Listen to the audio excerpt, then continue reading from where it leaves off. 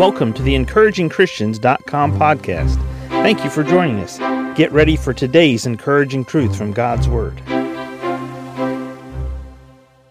In Psalm 51, verse 12, David writes, "Restore unto me the joy of thy salvation. Restore unto me the joy of thy salvation." I want us to take a moment and think about this phrase, the joy of salvation.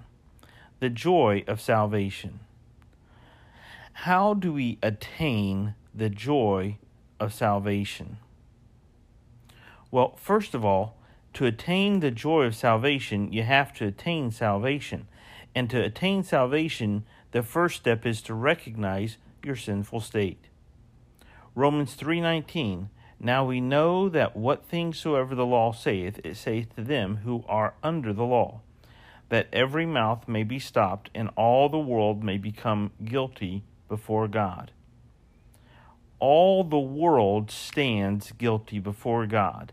In Psalm 51, this is the psalm that David writes after Nathan the prophet had come to him and confronted him with his sin with Bathsheba. And David writes in the earlier part in Psalm 51, "Have mercy upon me, O God, according to thy loving kindness, according unto the multitude of thy tender mercies. Blot out my transgressions. Wash me thoroughly from mine iniquity, and cleanse me from my sin. For I acknowledge my transgressions, and my sin is ever before me. Against thee only have I sinned, and done this evil in thy sight."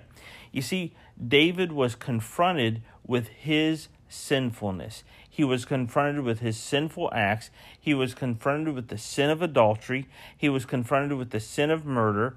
And David got alone with God, and he cried out for mercy. And as he's crying out for mercy and he's confessing his sins, he comes to the statement in verse 12, "Restore unto me the joy of thy salvation."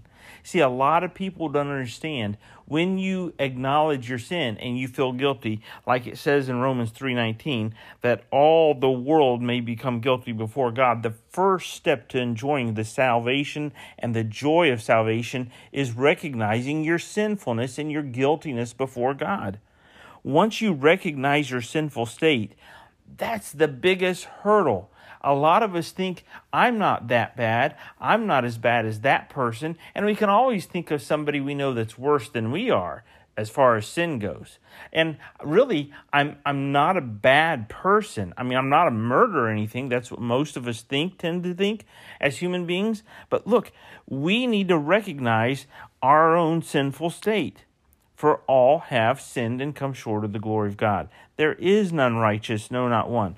Once you recognize your sinful state, you need to realize you need a sovereign Savior. Psalm 103:19, "The Lord hath prepared his throne in heaven, and his kingdom ruleth over all." The Lord hath prepared his throne in the heavens, and his kingdom ruleth over all. When you recognize how sinful you are, you recognize how far separated from God and his holiness you are. You realize you need a sovereign Savior. God is the sovereign King of the universe. He is the one in charge. He is also the Holy One. He is righteous. He is pure. He is perfect. We are imperfect. We are impure. We are unrighteous. We are sinful. To enjoy salvation and to have the joy of salvation, you have to recognize your sinful state, realize you need a sovereign Savior, and then you need to receive the eternal saving Son. John 10:27 and 28 says, "My sheep hear my voice, and I know them, and they follow me. And I give unto them eternal life, and they shall never perish, neither shall any man pluck them out of my hand." Have you received the gift of eternal life? Do you know Jesus Christ is your Savior? If you don't know Jesus Christ is your Savior, you can't have the joy of salvation restored unto you because you've never enjoyed salvation. Number one, recognize that you're a sinner. Realize you need a sovereign Savior. And number three, receive the eternal saving Son, Jesus Christ. It's as simple as praying and telling God, "God, I am a sinner. I don't deserve heaven. I deserve hell. I deserve to be separated from you because you are righteous, holy, and I am sinful. But Jesus paid the penalty for my sins according to your word. And I ask you to forgive me based on what Jesus did for me, and I receive Jesus Christ right now as my personal Savior. Please forgive me of my sins and give me the gift of eternal life. In Jesus' name, amen. Now, it's real simple. That prayer, when you place your faith in Jesus Christ, that prayer is the reflection of your heart. It's the reflection of your faith in Him and no longer in yourself to be good enough to get to heaven. Your works can't get you there. It's only the saving faith in Jesus Christ. If you prayed that prayer, please reach out to us at encouragingchristians.com.